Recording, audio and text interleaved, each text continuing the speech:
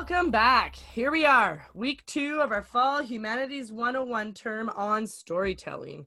For those of you who don't yet recognize our sweet voices, I am Lisa Prinz. And I'm Kendra Cowley.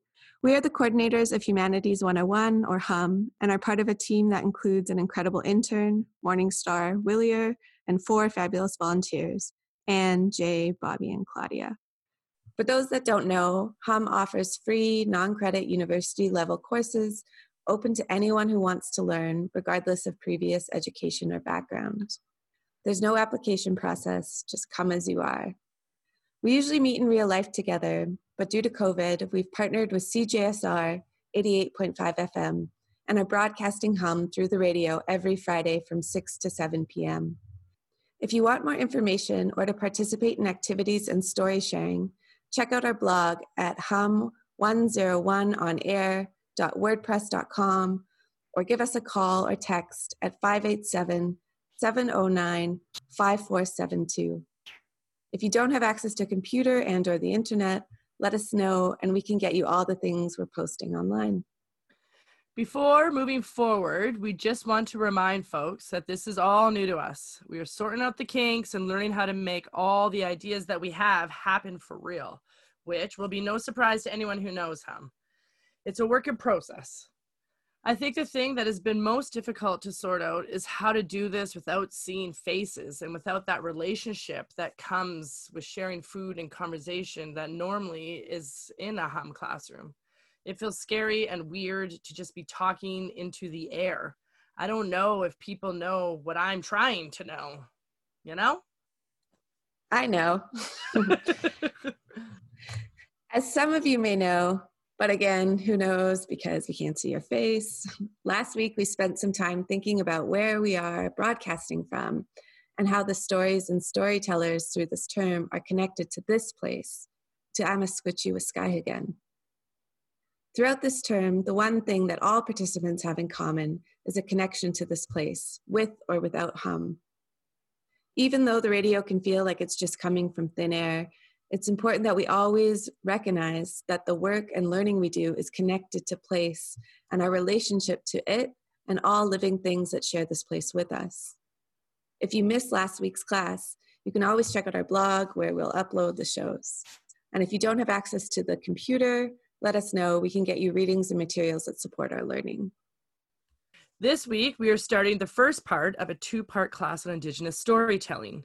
We needed 2 episodes. Well, actually, we need endless episodes because there is a lot for us to learn when trying to better understand the stories that are Indigenous to this place. Let's start off today's class with some working definitions from some of our volunteers. Indigenous people are often thought of as the people who lived in a country or geographical area prior to the arrival of people from different ethnic origins. Most Indigenous peoples have retained characteristics and cultures that are distinct from other populations. Some examples are the Lakota in America, the Mayas in Guatemala, the Maori in New Zealand, and the Cree in Canada. First Nations, Métis, and Inuit are all included in the term Aboriginal. These are the Indigenous peoples of Canada. These 3 terms, First Nations, Métis, and Inuit, represent 3 distinct groups and are not interchangeable. First Nations is a term used to describe Indigenous peoples in Canada who are not Métis or Inuit. There are 634 First Nations speaking more than 50 distinct languages. First Nations are the original inhabitants of the land that is now called Canada.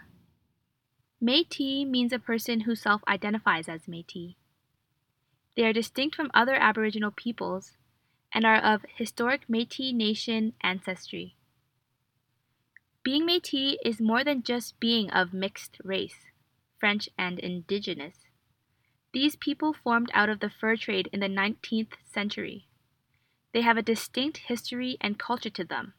Thus, to self-identify as Métis, the individual typically has connections to the historic Métis community.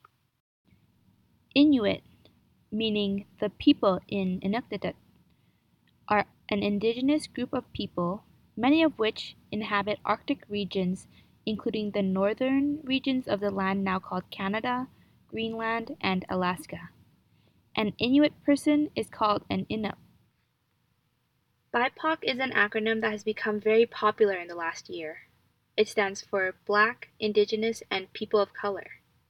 There's a lot of debate around this term, so we have included an article that shares some of that debate with you.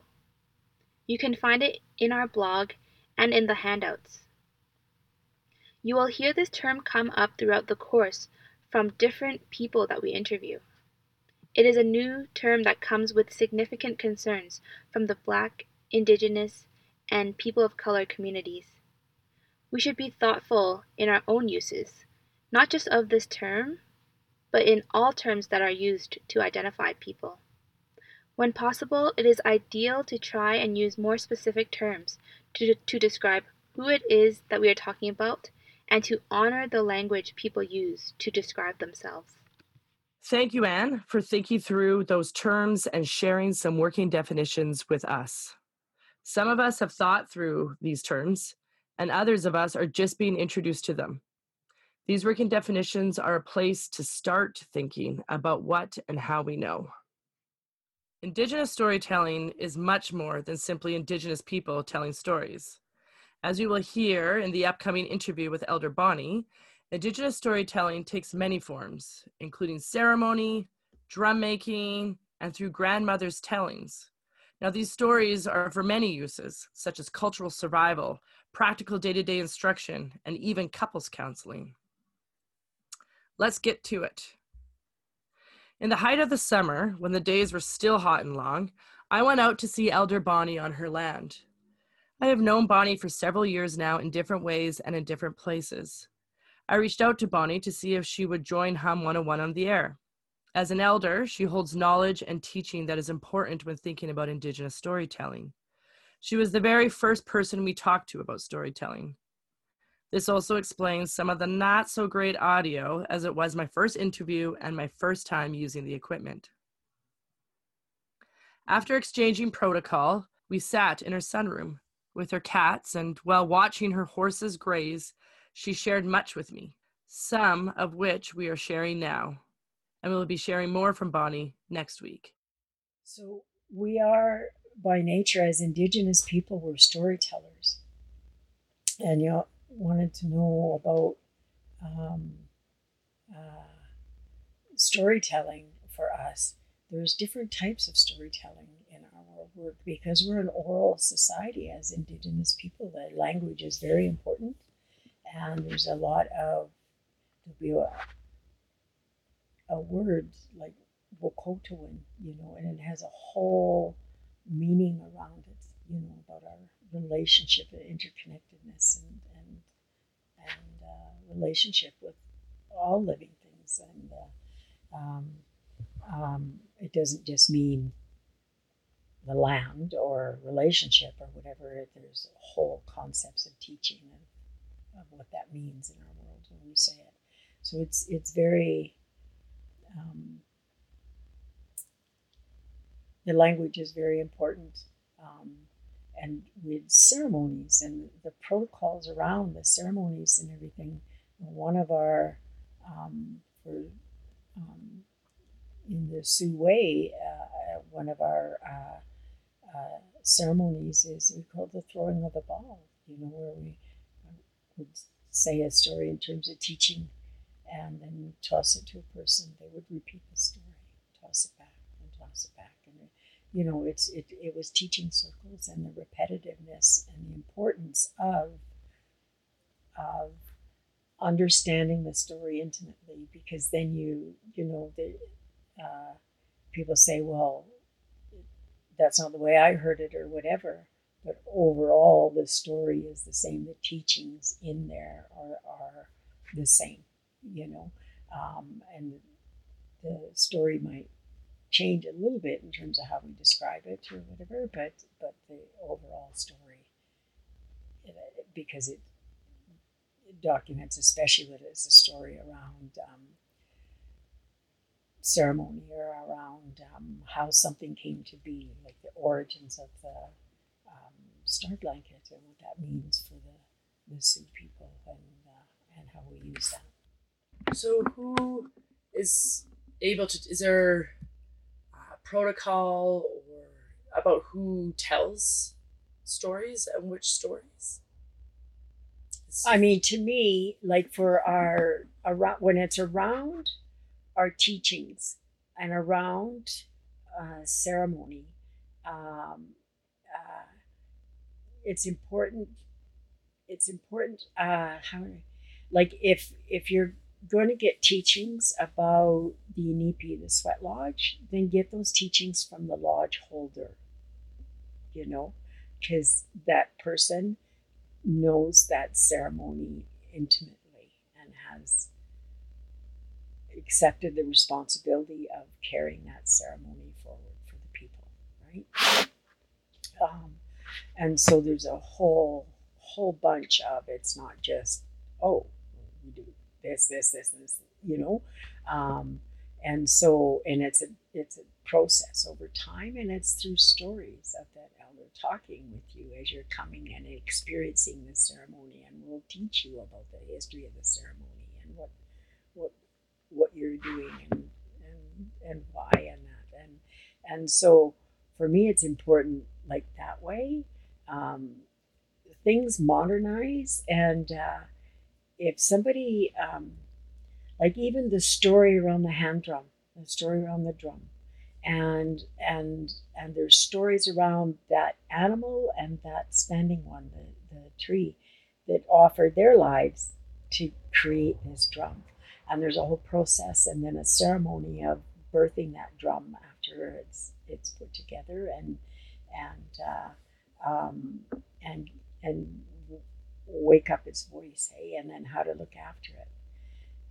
So if you're somebody's going to teach you that process, everything, they should know that process and be a drum carrier themselves. We're all storytellers, and we all have a story. And one of the things for me is when people can get to the point of telling their own story, um, that's real healing. That's real healing because when we put that out there and tell our own story, um, it's not reliving trauma or whatever. It's like no, you know, when we can tell our story in terms of just our journey, you know, and how we got detached with our own spirit, and then how we find our way back, you know, um, uh, because life is messy, and we all get detached at times, and we all get tested at times, and everybody has a story, and others can learn from us sharing our stories. I think we're all storytellers, and we all have a story to tell. And if we go back to that basic teaching that um, you know, we're born to make mistakes, and it's what we do with them. So everything, like everything in my life, like my story, the not so good, the bad, the ugly, I am grateful for, because there's a balance, because I have in my process and through learning, through storytelling and ceremony and everything, um, it's I what I figured out what I could take from that and learn from that in a good way, and it's made me a stronger person spiritually. Through stories, you nurture people. Um, when you can tell your own story, it's part of your healing journey. It's part of your own medicine. We think of medicine, when I say medicine, it's part of, like, it's helped, like through the stories and through storytelling and that. Um, I've learned so much more about myself, about Mother Earth, about the Star Nation, and about my relationship to that all of that it's been medicine for me. Like, I work with people that struggle with addictions, and I use ceremony and everything to help physically cleanse their bodies, but also spiritually and mentally and emotionally. And that's that place to let go and everything.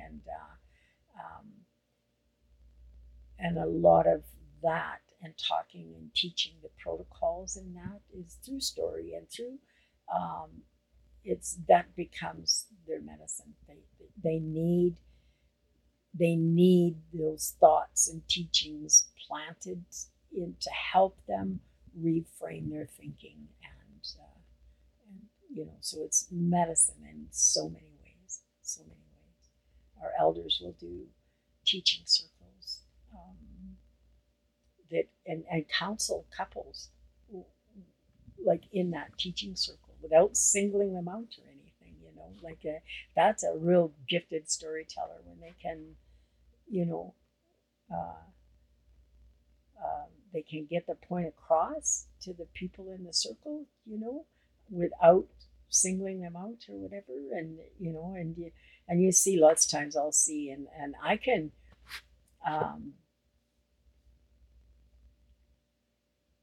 really call people on, like some of the women I work with, just in story and general on it. And I'll share a story about something in my past or experience or whatever, and what I learned from it, and they'll know right away. They'll know right away, and and that in itself is a medicine, because the minute we start to, you did this, and do the projecting and blame and everything, people aren't going to learn. Our children don't learn, but if you can sit down and talk about and through a story and everything, I used to come to an elder here years and years ago when I was first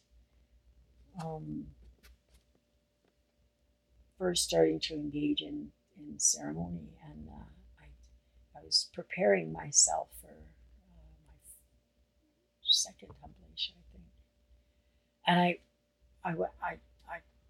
you can't pass tobacco over the phone or whatever, so I came tearing out here and went and saw the elder, and I just had a couple of questions. I went, no, it's an all-day process. And in my mind, I've got this tape playing going, okay, I still have to go get groceries, and I still have to, blah, blah, blah, blah, blah, before the kids get home from school. And, and it taught me, to slow down, because I was going to get what I need. He was just going to tell me a story about when he had a similar situation in his, preparing for his ceremony or whatever. And then it was up to me to get what I needed out of that story, right? So then it's up to me to shut off that tape playing and open up my mind and my heart and listen to the story and really understand the story, and then reflect and pull out. And what I need is there. Yeah. But it's like, I remember times in my own impatience and everything, you just a yes or a no. That's all I needed to know, And that's my running around doing 100 things and becoming a human doing instead of being a human being, and just being and learning. Not only is it a yes or a no, but why it's a yes. That's what you get out of the stories. Elder Bonnie helps us better understand how Indigenous storytelling is not just entertainment, but also a teacher and a healer. We invite you to tune in next week as Elder Bonnie shares the story of Star Blankets with us. If you want more information or to participate in activities and story sharing, check out our blog at hum101onair.wordpress.com, or give us a call or text at 587-709-5472. If you don't have access to a computer and/or the internet, let us know. We can get you all the things we're posting online. We spoke to Josh Longdo about his journey as an Indigenous playwright who has been actively exploring his role as an Indigenous man, writing and sharing stories in a professional context with an audience that is often not Indigenous. As you're about to hear, this is something he's thought a lot about. So just if we could start off, I'm wondering, Josh, if you could introduce yourselves to us. Sure. Buju, Josh Longdo, Indishnikas, Sagin First Nation, and Nonjamba. So that's just greetings, hello. I am called Josh Longdo, and I come from Sagin First Nation, which is out in Treaty Number 72 territory. And I've been living here as a guest on Treaty Number 6 territory. I would say Miskwaciwaskahagan, but I grew up in St. Albert. Now I live in Miskwaciwaskahagan. I don't know what St. Albert is called yet. This just hasn't come across my studies yet. But yeah, that's just how I introduced myself. I'm an MFA theater practices candidate in the drama department. I'm in my second year. I'm studying Indigenous playwriting and Indigenous theater creation methodologies. I'm predominantly a playwright, and I'm also the youth outreach coordinator at Workshop West Playwrights Theater, where we teach playwriting to young aspiring high school teens. There's a plug for you. So our theme this term is storytelling. And I'm wondering if you could tell us some of the ways you tell stories as a playwright. Yeah, so I guess in terms of why I tell stories, it's a pretty big question, actually. Just I feel compelled to. I feel like I have to. I feel like it's always been within me. And I mean, I truly believe we as human beings are creators, are storytellers ourselves. It's how we, I guess, own our knowledge, own our information. For me, it's something a lot deeper. Like when I decided to commit to playwriting / storytelling, I realized the more I committed to it, the more I was committing to a really, really, really big task. Because the more I kind of pursue my studies, the more I realize, to use academic language, the theoretical lens, the Indigenous theoretical lens of storytelling, how storytelling is being, storytelling is knowledge, storytelling is resilience, storytelling is decolonizing, storytelling is indigenizing. And when we talk about storytelling, I've come to embrace, it's not just me telling the story I've made up or writing this play or this idea I've created by myself. There's a wall of support behind me, and that wall is my culture, that wall is my ancestors, that wall is the 7 generations before me who prayed for me before I was even a thought to anybody, and kind of passing it forward, being like, well, when I write and create stories for today, I'm honoring their legacy. I'm bringing our voice back into the mainstream, whatever the mainstream is, whatever we want to call that. And I'm striving for 7 generations from now, people, after I leave this world, will live in a much better world and a much more resilient world. Because I see my goal as a storyteller as healing what was, and I guess bringing that pain, but also that healing energy into contemporary times, so we can move forward. You speak of yourself and Indigenous storytelling. And I'm wondering if you could tell us what it means to be an Indigenous storyteller, if there is something that is unique there, that we should know and that we want to know. Yeah, for sure. I guess the most immediate thought I have to that is what makes an Indigenous storyteller an Indigenous storyteller is how stories were / are valued in many, many indigenous cultures. And I mean, each tribe has their own way of doing storytelling, but I guess in a general sense, storytelling is connected to ceremony. It's connected to growth. It's connected to learning. So like, you know, the stories that were passed down from generation to generation were mistakes that were made and learning that occurred in the tribe with certain people. And that's how their way of living keeps moving forward. That knowledge transfers downwards from, you know, hundreds of thousands of years in the past. And then we talk about, you know, Western academia may call them myths, but like, you know, or legends, but like the indigenous ways of knowing have stories that, you know, are creation stories or stories about like, you know, the raven giving light to the world, or stories of the little people by the river.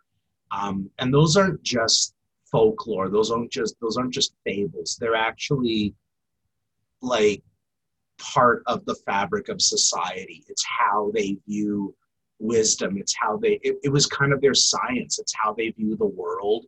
It's how it teaches them how to live. And I think that's the big difference is when we talk about indigenous storytelling, the stories really are highlighting how we should live as human beings. Not should as in a top-down process, but there's often teachings about this is how we treat each other as human beings. This is how we show respect.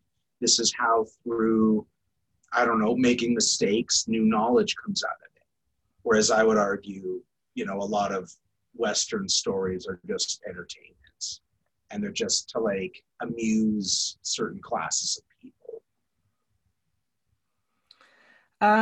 If I could ask then, from a Western perspective, often people kind of, or I hear the kind of the essentializing of Indigenous storyteller and elder kind of being merged into one. Now, we've had some conversations in the past about what is that difference. Do you think there's something you could share with us about understanding or the difference between elder and Indigenous storyteller, just so people don't have that confused in their minds? Yeah, definitely, because I'll state very, very clearly, I'm not an elder.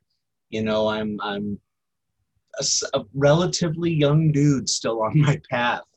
When we talk about like elders contain some of those bigger, deeper rooted stories that I was kind of alluding to earlier. Like, you know, often they're, and every tribe approaches it differently, but when young people are raised, grow up, you know, live in their indigenous societies, you know, when they enter that final phase, that wisdom phase, that's often when they become elders, or like they've been given teachings where the society and their group now sees them as an elder, as a knowledge keeper.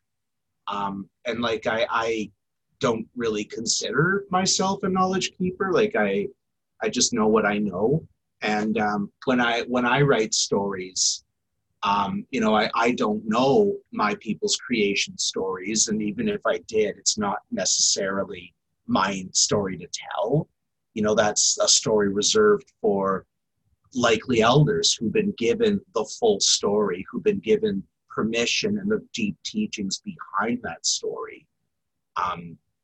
Whereas, you know, I when I create stories or when I write plays, it's often from me, from my positionality. I may be inspired by things I see in the outside world, but at the end of the day, it comes from me. Whereas, you know, when you talk about stories that elders give, it's often to bring large groups of people together and to pass on really, really specific teachings, if that makes sense. I recently read your paper, Positionality, Creation, and the Indigenous Self. You just mentioned positionality, which is great because that's exactly where I'm headed. I very much enjoyed the paper. I learned a lot.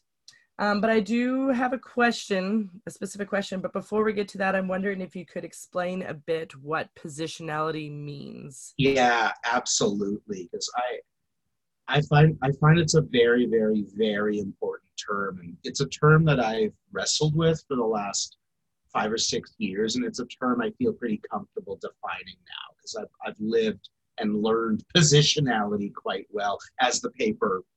I think it's for those of you who haven't read the paper, it's a very open, honest paper about mistakes I've made in terms of positionality, but also realizing the importance of positionality. But definition, yes, start there, Josh.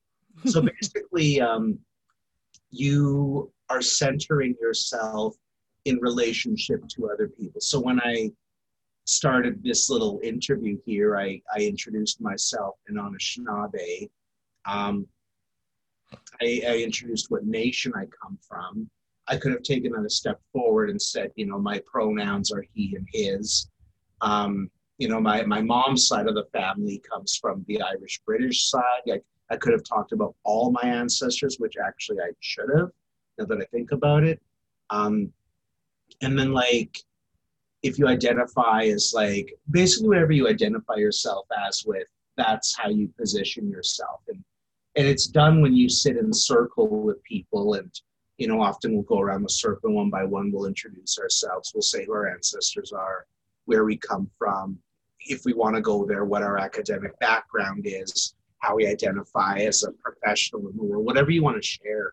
Because what that does is it locates yourself in relationship to everybody else. And you can't really hide parts about yourself. And you also are being upfront with your whole self. You're showing up as your whole self, to use Brene Brown language. And that's important, because if you're doing research or you're writing for a community or you're reaching out to people that aren't from your direct positionality, you need to be able to locate who you are in relation to who they are, because then you're recognizing the differences between the two of you, and you're also recognizing where the similarities might be. But what's important is recognizing those differences, because when you recognize difference from your own positionality, then you're already opening up the possibility of collaboration, of open, honest discussion. Again, kind of a long definition, but I hope that makes sense. It does, thank you. So in the paper you write, in every play I write from an Indigenous perspective, my practice as a playwright must always be rooted in positioning myself within the play. By doing so, I avoid extractivism and create a sovereign space of irreconcilable aboriginality for myself and my people. Do you think you could tease that out for us a little bit? I absolutely could. That's several terms I was really inspired by from other papers I read.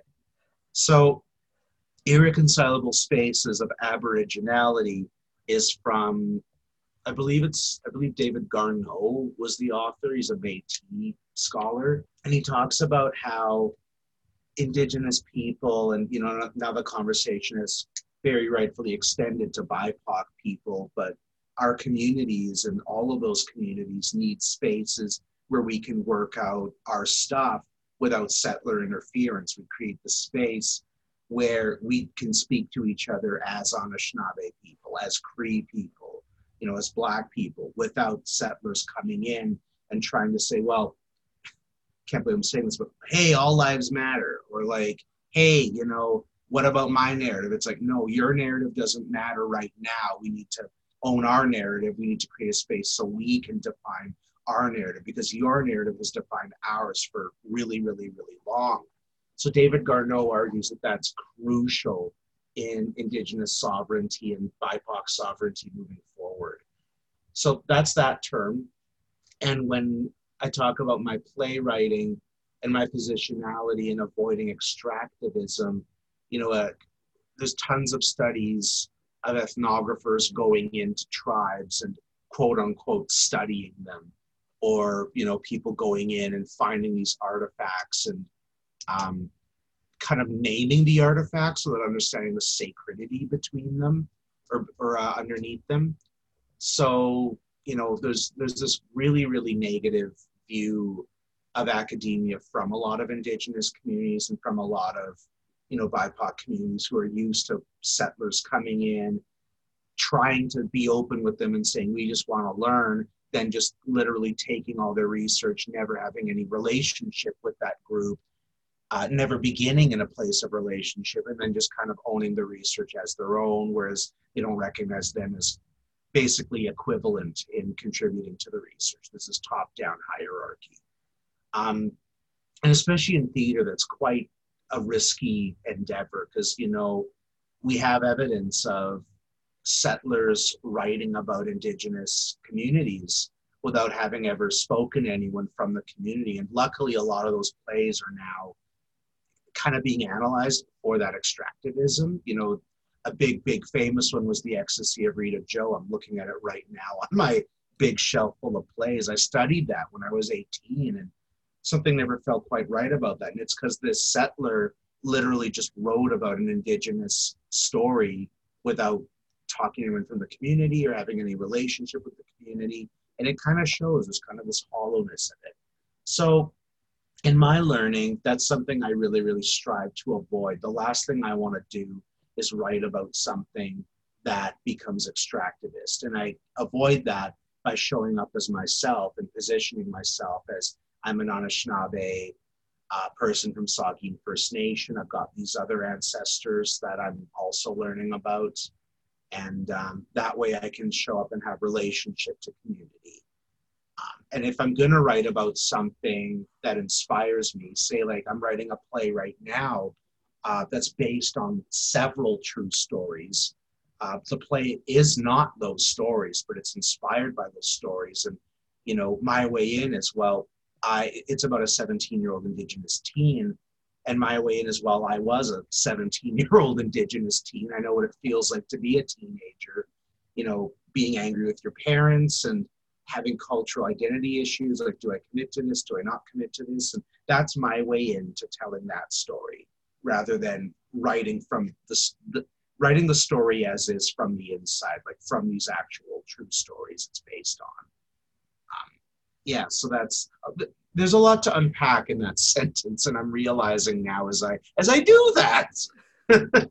It's an incredible sentence. Thank you. Thank you so much. I was quite overwhelmed by it, and it made me think in ways that I haven't, and I like to have my brain get stretched and ran through obstacle courses. It's a great feeling.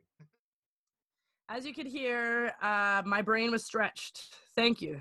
Thank you for doing that for us, Josh. Now, I'm going to pause the conversation there this week, but next week we continue with Josh about what it is like to perform his play, Rocco and Nakota.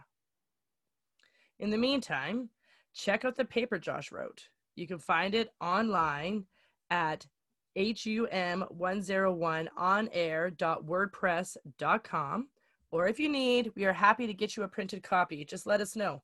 You can reach us at 587-709-5472 or by email at hum101@ualberta.ca. To help us better understand the unique experiences and stories that have shaped us and our ways of thinking and learning as different participants of this course, we are hoping you will join us in a little creative exercise. If you look in your monthly kits, which can be found online, you will find some directions on writing an I Am From poem inspired by Appalachian poet George Ella Leon. If you do participate, please share with us and let us know if we can share it on the air. In the meantime, here is one from Morningstar. Where I am from.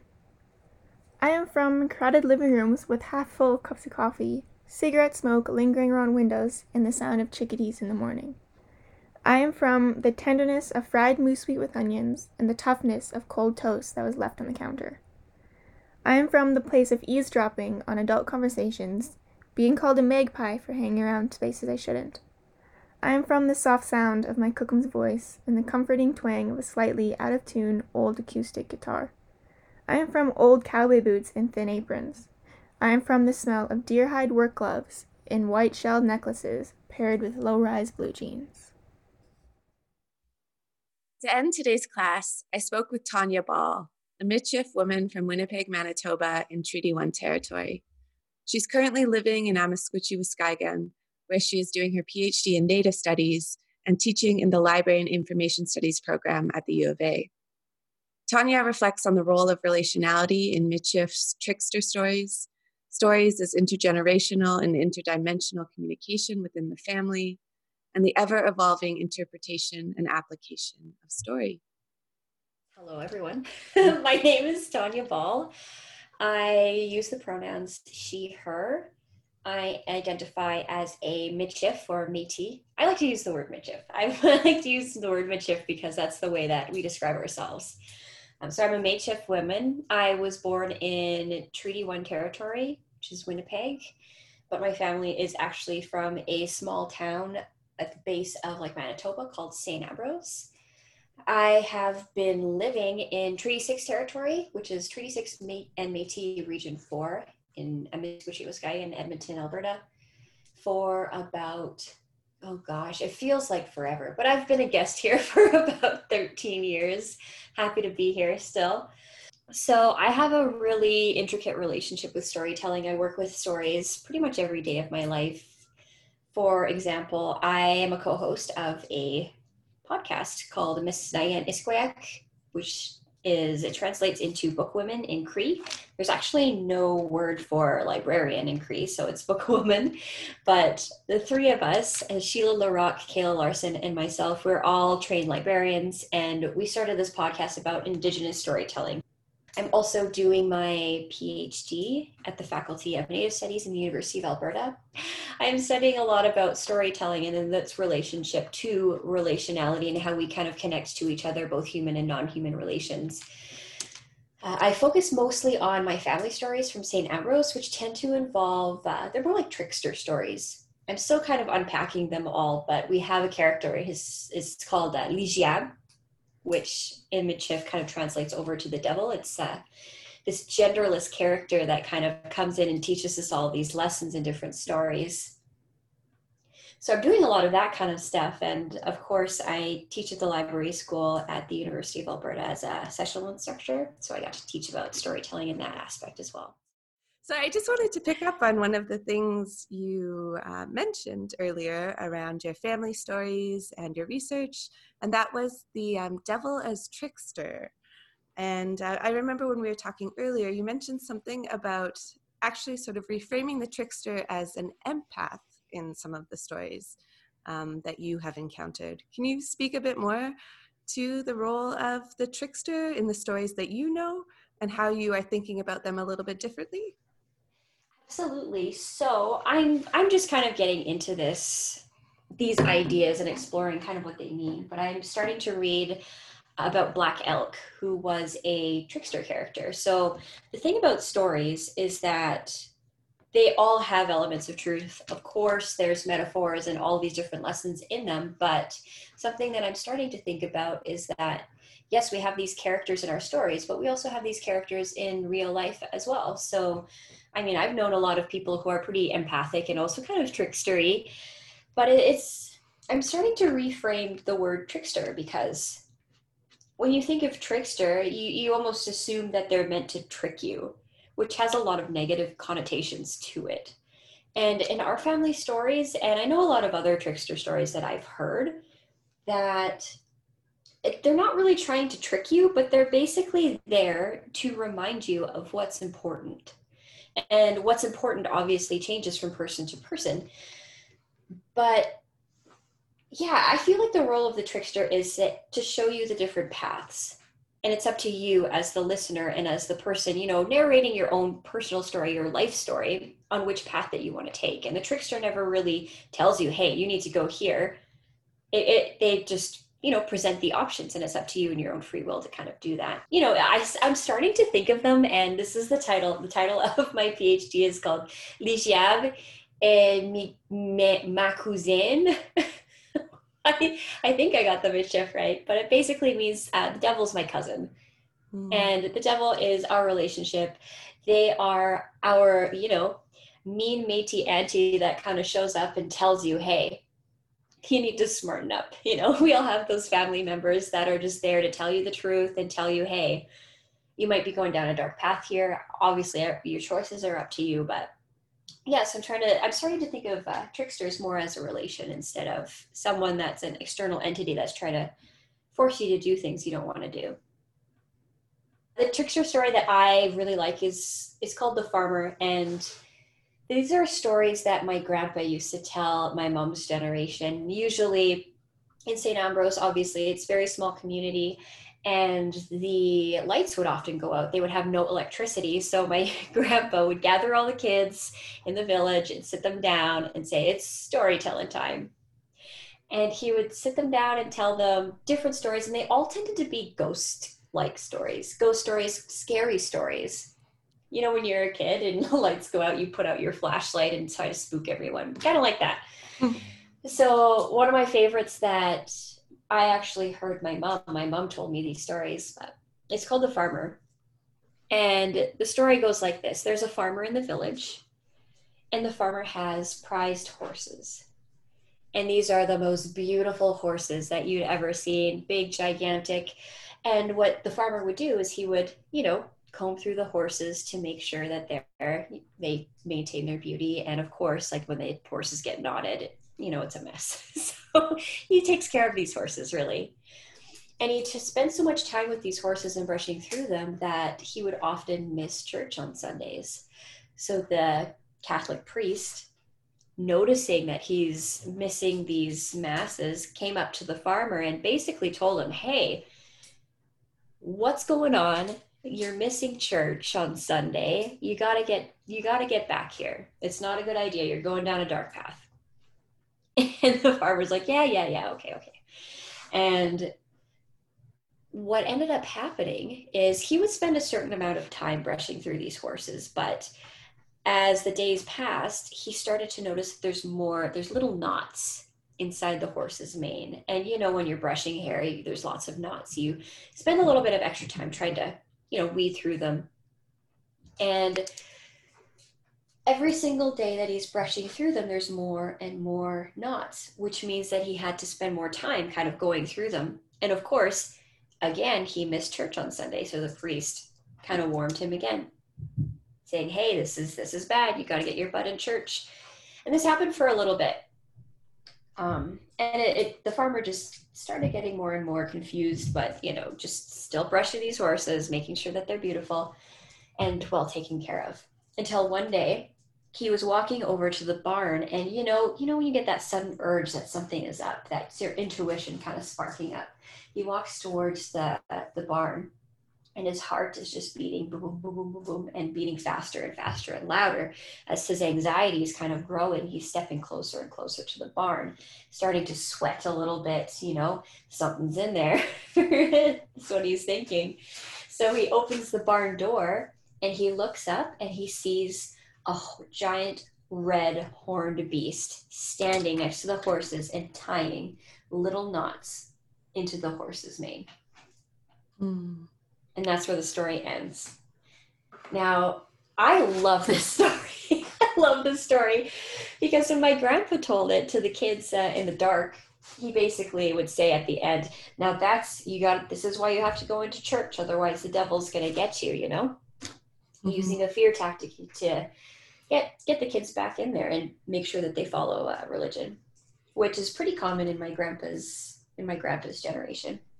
So he has one particular take on the story. And my mom, she's obviously different generations. She has a different take on the story too. She would tell me that the story is about vanity, and it's warning against, spending too much time on your looks because of the prized horses and spending lots of times with them.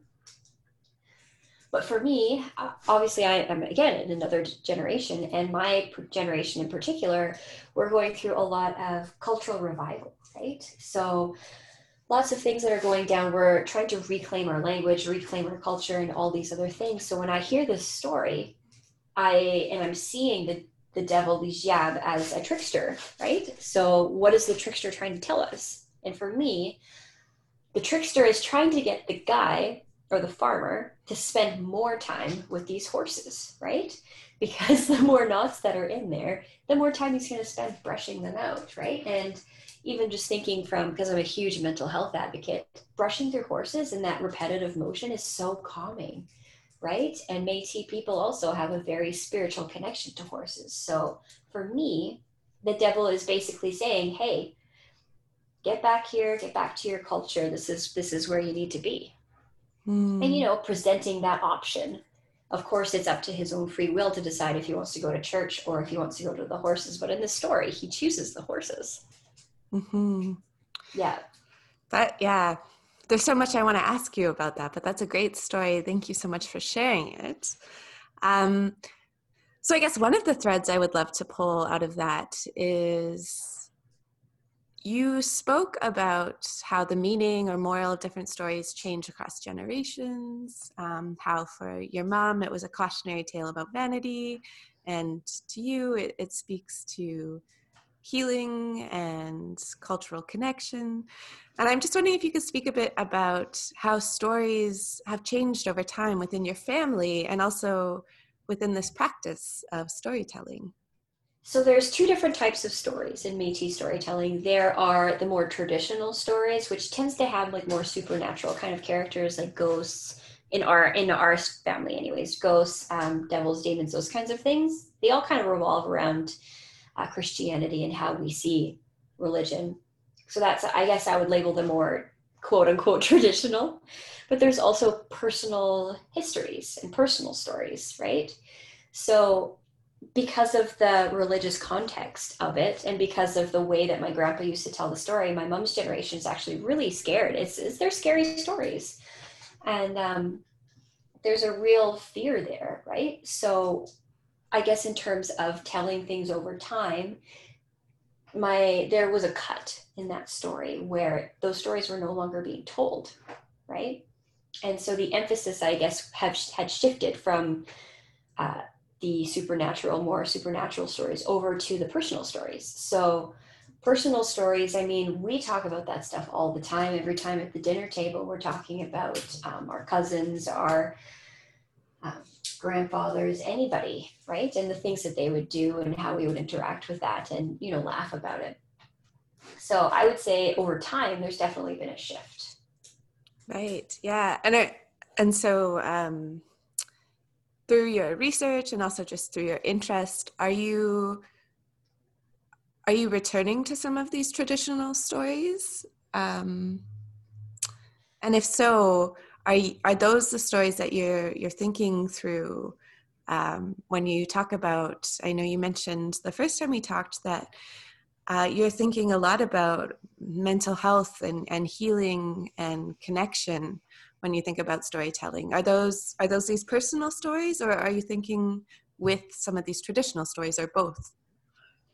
I would say both, because, well, let me start with the personal stories or personal histories. Like, that's healing because it creates a sense of community, and we also get to laugh. Like, Métis people, we are the loudest laughers. We have a great sense of humor, and that's part of our medicine. It's part of our healing. So we like to laugh about our different family members and also of ourselves, of course. And it also connects us in a way. So it's a broader sense of who we are and how we interact with each other as in our culture.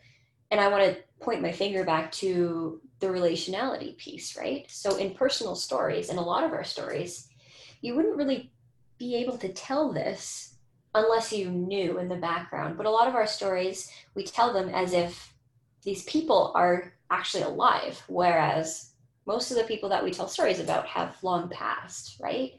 So relationality, it's connecting us together as humans, but also connects us to the plants, the animals, and also our ancestors who are no longer physically present, So that's a really strong cultural element there. And in terms of the traditional stories, absolutely. I see a lot of revival and things like that happening. And I mean, I'm looking at these stories a lot more because, I don't know, there's always been something deep inside of me that's like really drawn to the macabre. But I think the reason why is because I grew up with these stories. And speaking to that sort of interdimensional or, relationality across time and space, I read your article in the Talking Dead blog titled Michif Storytelling Connecting Us to the Dead. And I was just wondering if you could speak a bit about how storytelling functions in this way, in connecting us to the dead. storytelling is amazing. It's just this really interesting thing. And I also, I guess I want to talk a little bit about mental health, because I'm trying to piece these things together too in my own head. So I'm diagnosed with PTSD, and I experience a lot of flashbacks and things like that. So it's almost like you're living in different time areas, right? And this is kind of how storytelling functions in a way, right? So storytelling kind of opens up, it breaks off that linear time that we as in Western society tend to follow, right? When we're telling a story, we're transported into a different time. So if I'm telling a story about my grandfather, then he's long past, like I said, but my grandfather, then when we talk about him, he's like, it's reinvigorated. He's still alive and he's still within us. So it's really interesting the way that storytelling allows us to do that, right? Yeah. I'm trying to, like I said, I'm trying to piece these things together, but I guess that's the way that I'm trying to see it, is through the lens of, it's kind of like flashbacks when you're transported into a different time and you get to experience things in that way. But it's also, learning lessons about your own life, because we're here on this planet to learn specific lessons, and the stories actually allow us to engage with that. Yeah. Yeah, I mean, it's interesting to think about flashbacks and also dreams as well, and these other conscious and subconscious functions that, if we think about them, honoring them as what they are, which is often trauma informed, but also think of them as stories, and as sort of, like you said, disrupting the linear movement of time. I think it's really interesting to think about how they might function in that way, as connecting us to good or bad, connecting us to moments that have happened or that we fear are going to happen, or to people that are with us or no longer with us. I think that's really powerful. Yeah. It's really awesome. Storytelling is the best. And dreaming, like you said, is also another form of storytelling. If I have a particular dream, then I tell my family members about it. They're like, what happened? Tell me everything. Because we see it as having a lot of value, right? Because that's you telling a story to yourself, right? Mm-hmm. And there's lessons in there and things that you need to pay attention to. Yeah. Yeah, and I think it's really hard to separate dreams also from mental health and healing and trauma and all these things that are always operating on our body and our minds as we move through the world. And so I think to be able to approach those as stories that are, deeply informed by relationality, as you said, and these experiences and hopes and dreams, there's a lot to learn from them. For sure. Absolutely, yeah. If you start looking at, and this is the thing too, is in Métis culture, Michif culture, we approach the world from a holistic standpoint, right? Mm-hmm. I know in more Western society, it's a lot of focus on that mental piece, which is where we kind of run into problems. And I guess that's where my interest is in that spirituality piece, kind of informing and helping us through these and like helping us through and going through that healing process, that trauma related process, because we can't ignore it, right? We're all whole beings, and the more that we address the things within ourselves, the more that we can, experience life the way that we're supposed to. Yeah. Yeah, sorry, I'm going off on this like mental health tangent, but I think it just informs it. And storytelling, I mean, it's such a great resource for myself on how to navigate the world, really. Amazing. Well, Tanya, thank you so much for talking with us and sharing those stories. Thanks for having me. Thank you, Tanya. And you can also check out the Book Woman podcast that Tanya is a part of online on Spotify and Apple Music. We have also included a link to the podcast on our website. We are hoping to end our classes with stories from you. There will be guided activities that will lend themselves very well to making stories, such as the I Am From exercise we introduced today. Don't forget to check the blog or your handouts, nudge, nudge. But then there are all the other ways of telling stories. If you would like us to read your I Am From poem or a different story during the last bit of class, then please send it to us. You can do that by emailing us a typed, scanned, or an audio recording of a story to hum101@ualberta.ca, leaving a voicemail at 587-709-5472, texting us words, pictures, or audio at 587-709-5472, or mailing a story to hum101, care of CJSR, room 0-09, Students Union Building, University of Alberta, Edmonton, AB T6G2J7. A quick reminder that we can send or drop off stamped envelopes if you'd prefer to use the post. Just let us know. Next week, we continue our conversations with Bonnie and Josh, as well as meet Naomi as we continue to learn about Indigenous storytelling. Make sure to set your dial to 88.5 FM and tune in at 6 o'clock p.m. for another Hum 101 class. Thanks again to Chris Harper and Jason Boris of AG47 for the theme music. And see you next week.